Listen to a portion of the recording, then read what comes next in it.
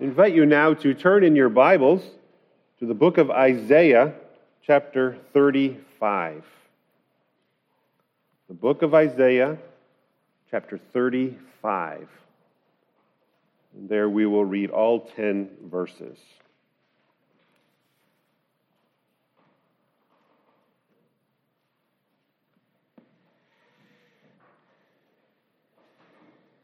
Isaiah 35, beginning at verse 1. Please give your attention to the reading of God's holy word. The wilderness and the dry land shall be glad. The desert shall rejoice, blossom like the crocus. It shall blossom abundantly and rejoice with joy and singing. The glory of Lebanon shall be given to it, the majesty of Carmel and Sharon. They shall see the glory of the Lord, the majesty of our God. Strengthen the weak hands and make firm the feeble knees. Say to those who have an anxious heart, be strong, fear not. Behold, your God will come with vengeance, with the recompense of God. He will come and save you. Then the eyes of the blind shall be opened, and the ears of the deaf unstopped. Then shall the lame man leap like a deer, and the tongue of the mute sing for joy. For waters break forth in the wilderness, and streams in the desert. The burning sand shall become a pool, and the thirsty ground springs of water. In the haunt of the jackals where they lie down, the grass shall become reeds and rushes. And a highway shall be there, and it shall be called the way of holiness. The unclean shall not pass over it. It shall belong to those who walk on the way, even if they are fools. They shall not go astray. No lion shall be there, nor shall any ravenous beast come upon it. They shall not be found there, but the redeemed shall walk there. And the ransomed of the Lord shall return and come to Zion. With singing and everlasting joy shall be upon their heads. They shall obtain gladness and joy, and sorrow and sighing shall flee away. Thus far the reading of God's Word. I invite you to keep your Bibles on your laps in front of you as we will be referring to it often. Let's pray, though, and ask the Lord's blessing upon our time in God's Word. Gracious Heavenly Father, you have promised us to illumine our hearts and our minds with your Spirit. And we pray now, Father, that as we come to this text, that you would do just that you would help us, Father, to understand, you would help us to apply. That, Heavenly Father, that we would not place our troubles for the moment up on a shelf or outside of these walls, but Lord, you would take our troubles, help us to take our troubles here where your word can speak to them. I pray, Father, that you would be with me as I seek to lead your people through this wonderful passage, this wonderful promise, that, Heavenly Father, you would help me to be clear and understandable, that your people would be built up, and that we would each one be equipped for the work and the life that you have called us to live. We pray this all in Jesus' name. Amen.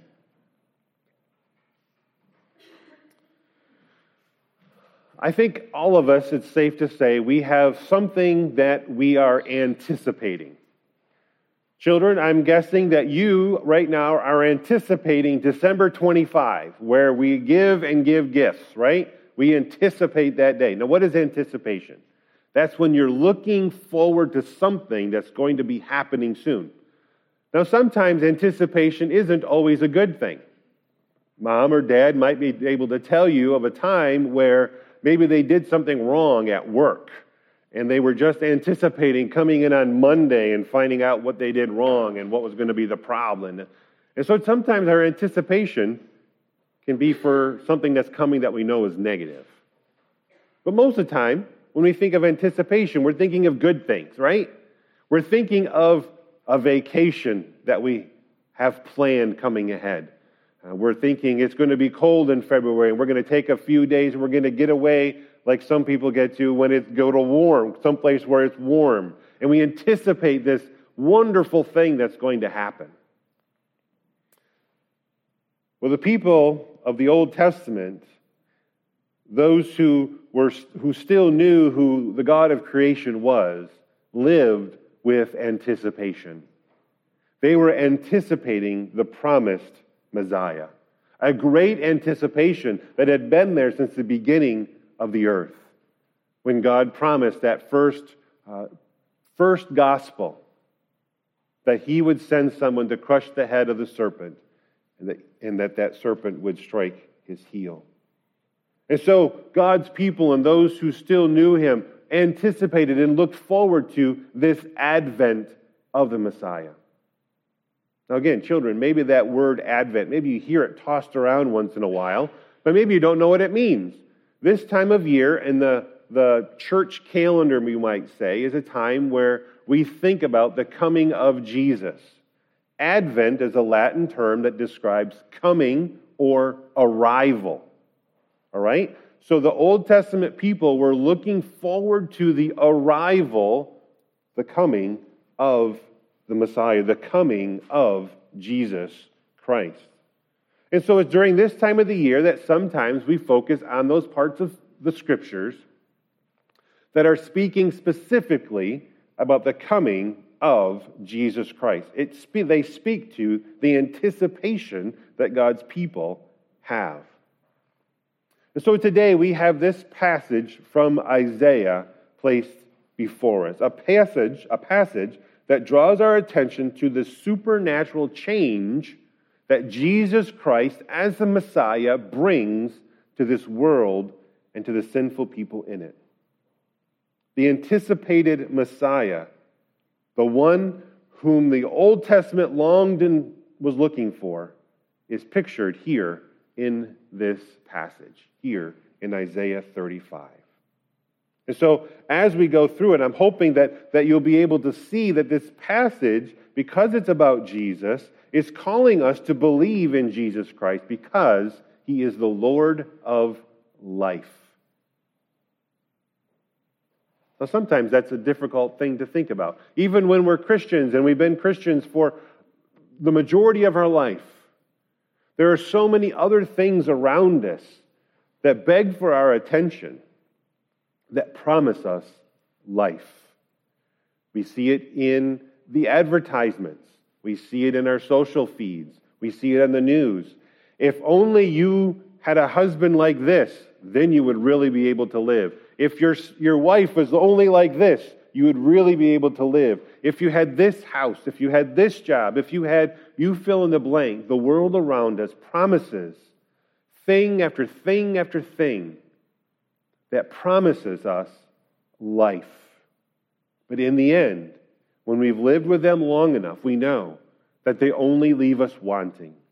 They only leave us even sometimes to a place of literal death.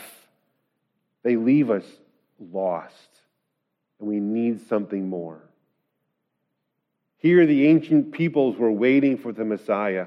And so here in this passage, Isaiah very poetically describes who he would be. Jesus then makes it very clear that all the Old Testament was waiting and looking forward to him as he would come to save sinners from eternal death, brokenness, and the confusion that this world swirls around us and distracts us with. So maybe you're thinking, why should I believe that Isaiah wrote this so many hundreds of years earlier?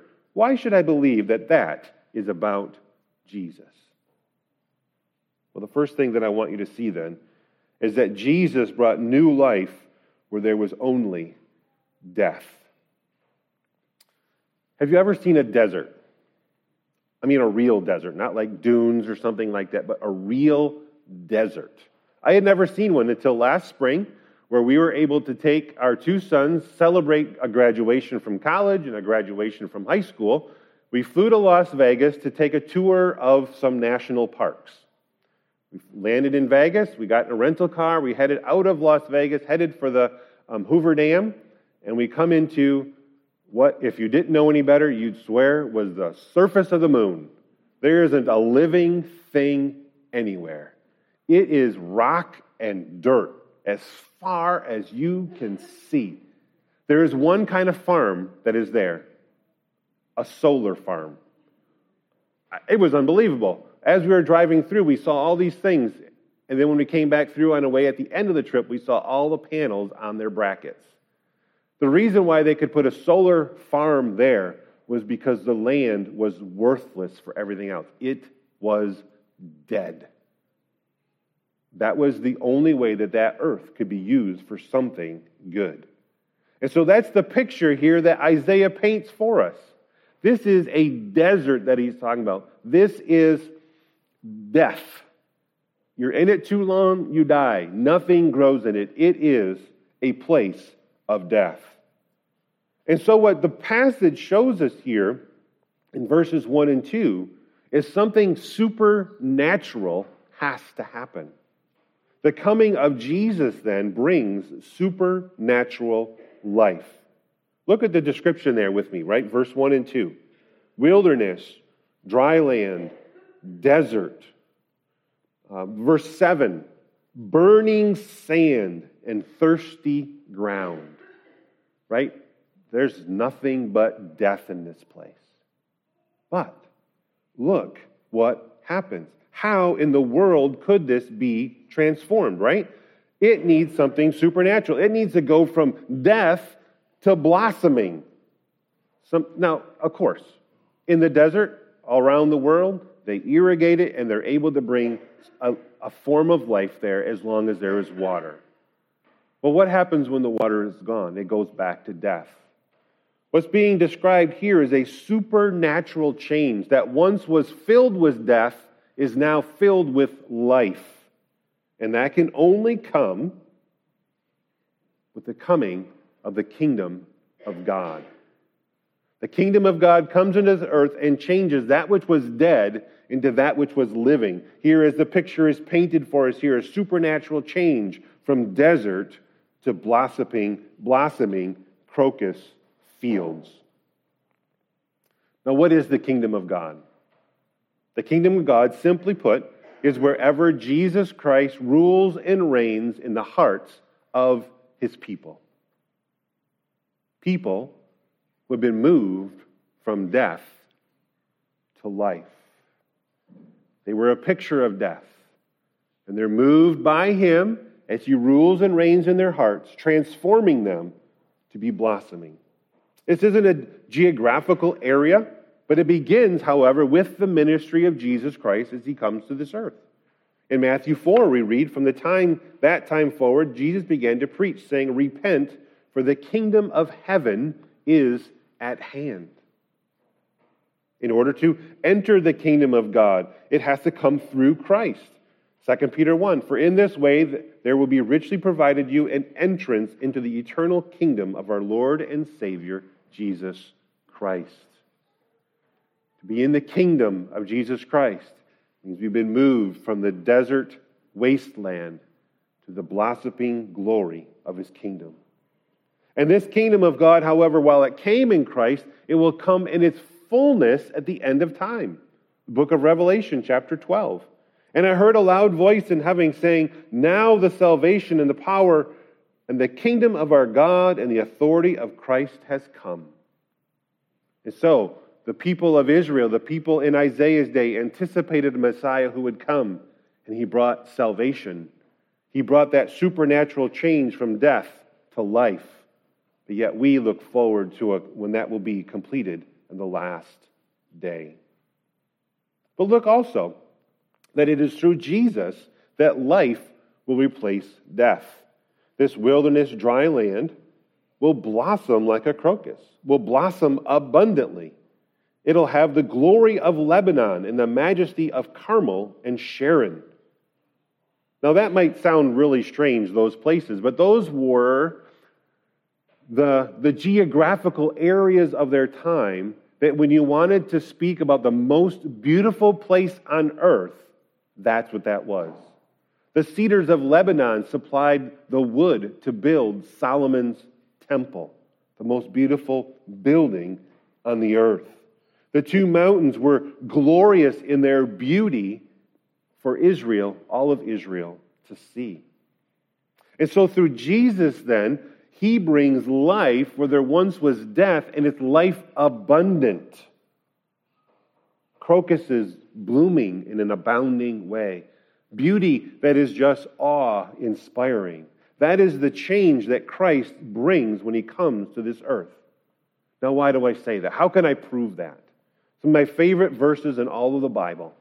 The book of Ephesians, chapter 2. Ephesians 2 begins by describing our condition apart from Christ, not as a desert wasteland, but you were dead in the trespasses and sins. That is our reality apart from Christ.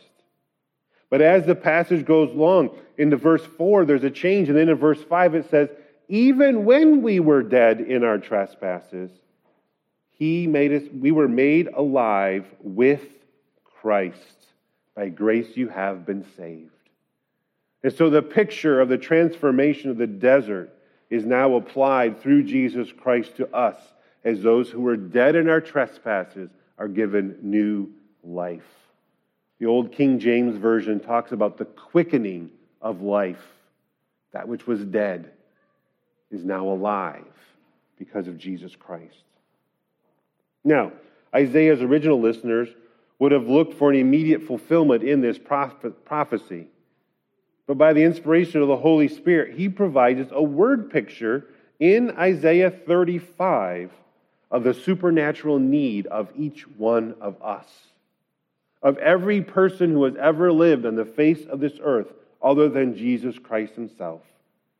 You and I of ourselves are in a desert condition. You and I are dead in our sin. We need this supernatural, life-giving ministry to bring new life and abundance. And that's why God's people for millennia had anticipated the advent of the Messiah, because of what he would bring. Now maybe you're thinking, that's all great, but what proof is there that this passage in the coming of the kingdom of Jesus Christ is about Jesus, that Jesus is the answer that Isaiah was looking for? To show you that, I want to see how Jesus demonstrated his power, this supernatural power, to save people by reversing the curse of brokenness. The original hearers, they heard this as a word of encouragement that God was going to be with them, go with them, and care for them. Look what verses 3, 4, and 5 say. There's a transition there, right?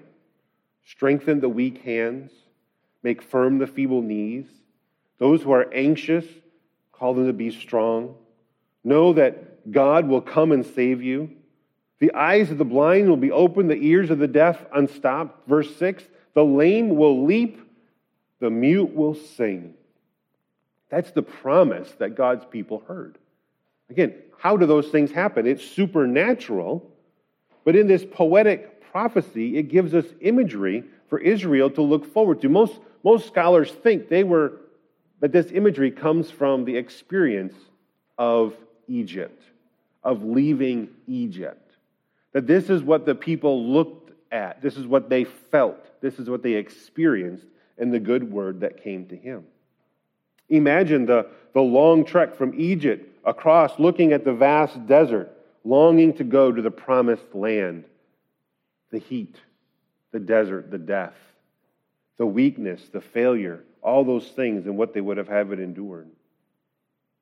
In God's good providence for us, however, this word picture of Isaiah 35 describes Jesus and his work on earth, and specifically his miracles.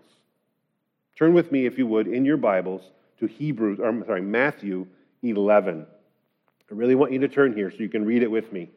Matthew 11.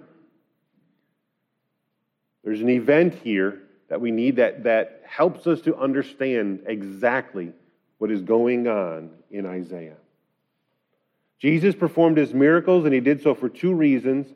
We see some of that here in Matthew 11, beginning at verse 2. Now when John heard in prison, that's John the Baptist, heard in prison about the deeds of the Christ, he sent word by his disciples and said to him, are you the one who is to come, or shall we look for another? Okay, so he's anticipating the advent of the Messiah. Are you the one who is to come? And look at Jesus' answer. And Jesus answered, go and tell John what you hear and see. The blind receive their sight, the lame walk, lepers are cleansed, The deaf hear, the dead are raised, and the poor have good news preached to them. And blessed is the one who is not offended by me. Jesus tells John the Baptist, I am the Messiah, and this is my credentials. This is my proof. Everything that was written in the Old Testament, all of these supernatural, amazing healing acts are fulfilled in me as I do these miracles. Those miracles revealed or confirmed his messianic credentials, you might say, that he truly was the one, that God's kingdom had come in him. They prove his identity for who he is. They illustrate that the kingdom of God in Christ is able to reverse the curse, taking back what the kingdom of darkness had destroyed, and he renews it with life. Right? Because that's one thing when we look at these things and we look at our physical bodies and how we want healing in them, the proof is in the pudding if you can really make it happen, right? Jesus uses his miracles to provide a proof to who he really is.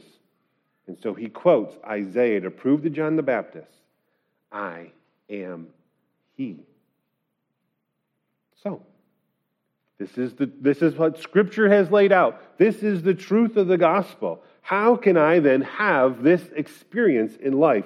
And this is a great picture that is described for us. I think we can understand even more so maybe than Israel did. I don't know, but we have highways here. We have highways everywhere. And that's what verses 8 through 10 are all about. That Jesus is the only way to experience this new and everlasting life. That in the coming of the kingdom of Jesus Christ, that through him there is the way of salvation found in him alone.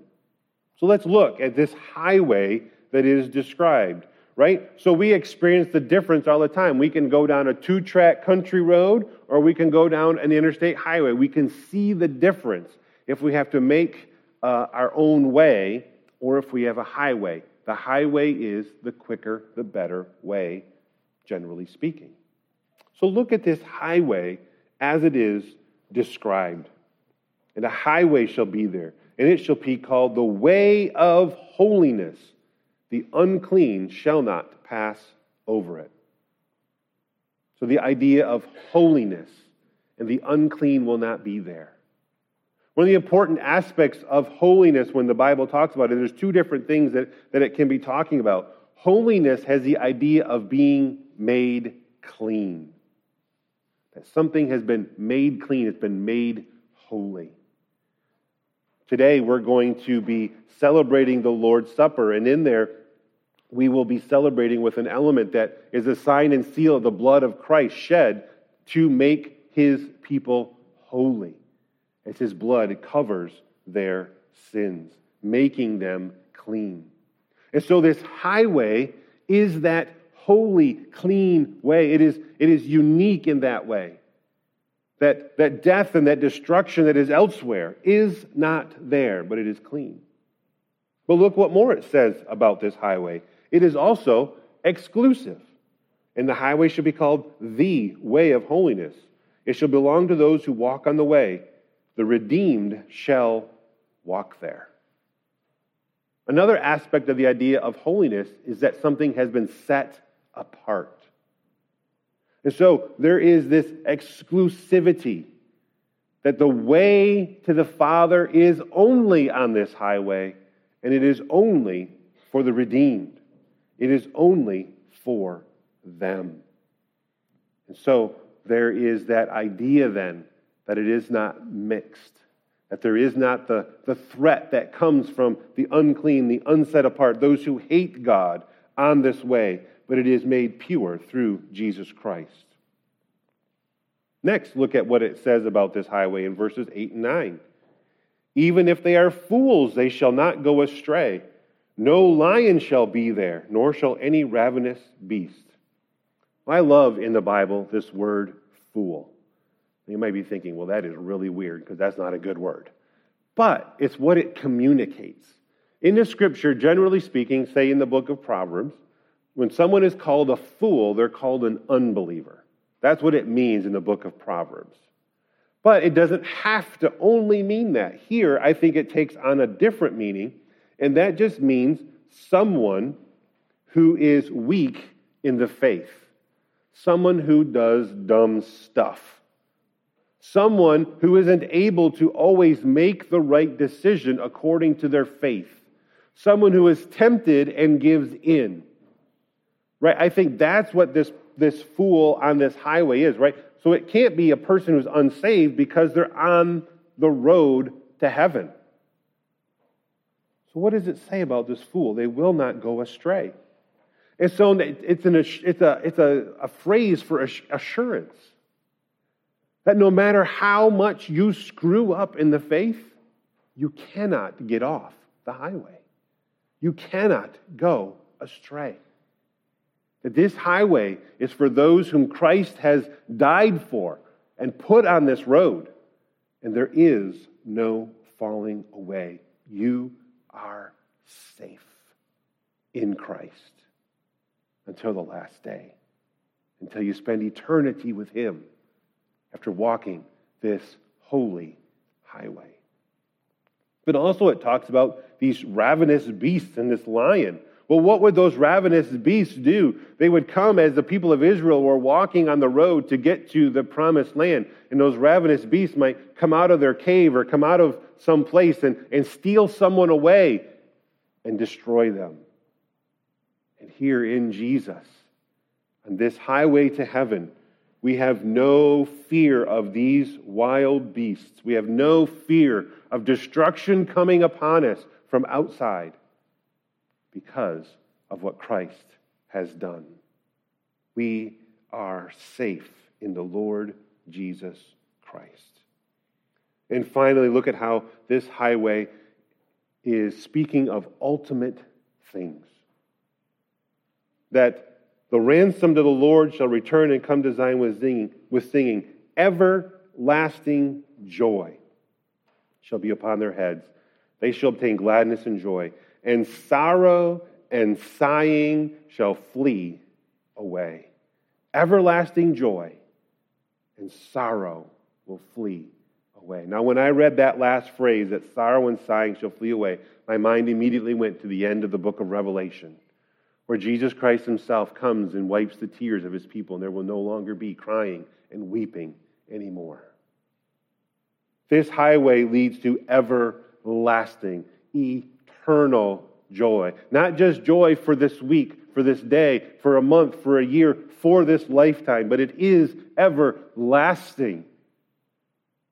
And the sorrow that we experience even now will be taken away. It will flee away.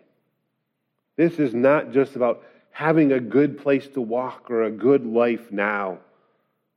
But this is about what Christ has done as He's moved us from being dead in the desert, broken in life, and given us new life for eternity.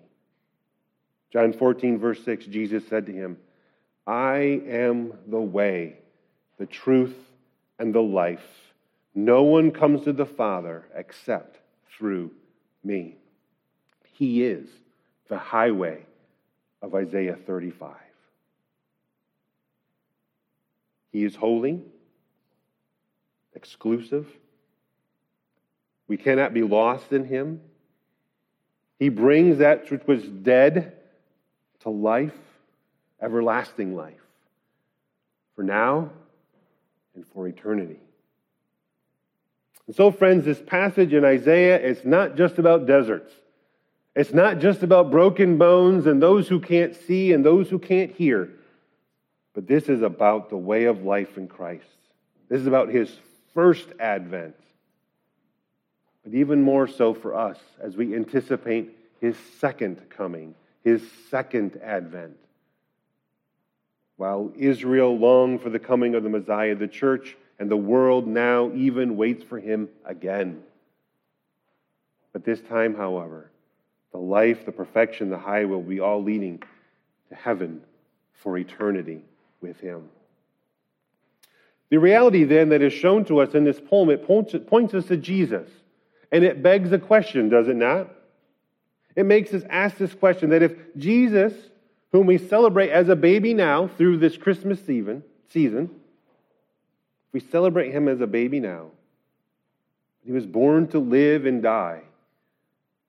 And if this is true about him, that he was born to live and die, so that those who are dead in their sins, broken in this world, they are human beings who would have only one way to the Father, one way of hope, and one way to eternal life. If that is all true, do you then believe in this Savior, this Jesus, as the Savior of your soul and the Lord of your life?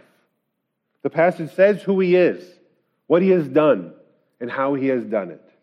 Will you believe it?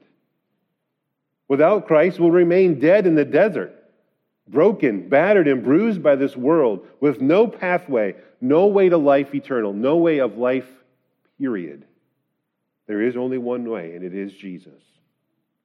And so as Isaiah wrote so many hundreds of years, even before Jesus came, that it was confirmed in him that he truly is the Lord of life. Will you pray with me? Our gracious Heavenly Father, you have blessed us with so much. We are so thankful, Lord, for your word. For here, Father, we have this incredible picture that's been painted for us. This painting in words of how Jesus comes to bring us new life in him. And so, Lord, even as we go through this season, as we go to Christmas parties, as we listen to Christmas music, as we see that word plastered all around us, we pray, Father, that you'd help us, each one, to be renewed in our confession of faith before you, to know you truly as the Lord of life, as Isaiah puts it here, and that, Lord, it would in turn cause us to rejoice now and forevermore as we walk on the way to Zion, heaven itself, for the glory of your name. We pray this in Christ's name. Amen.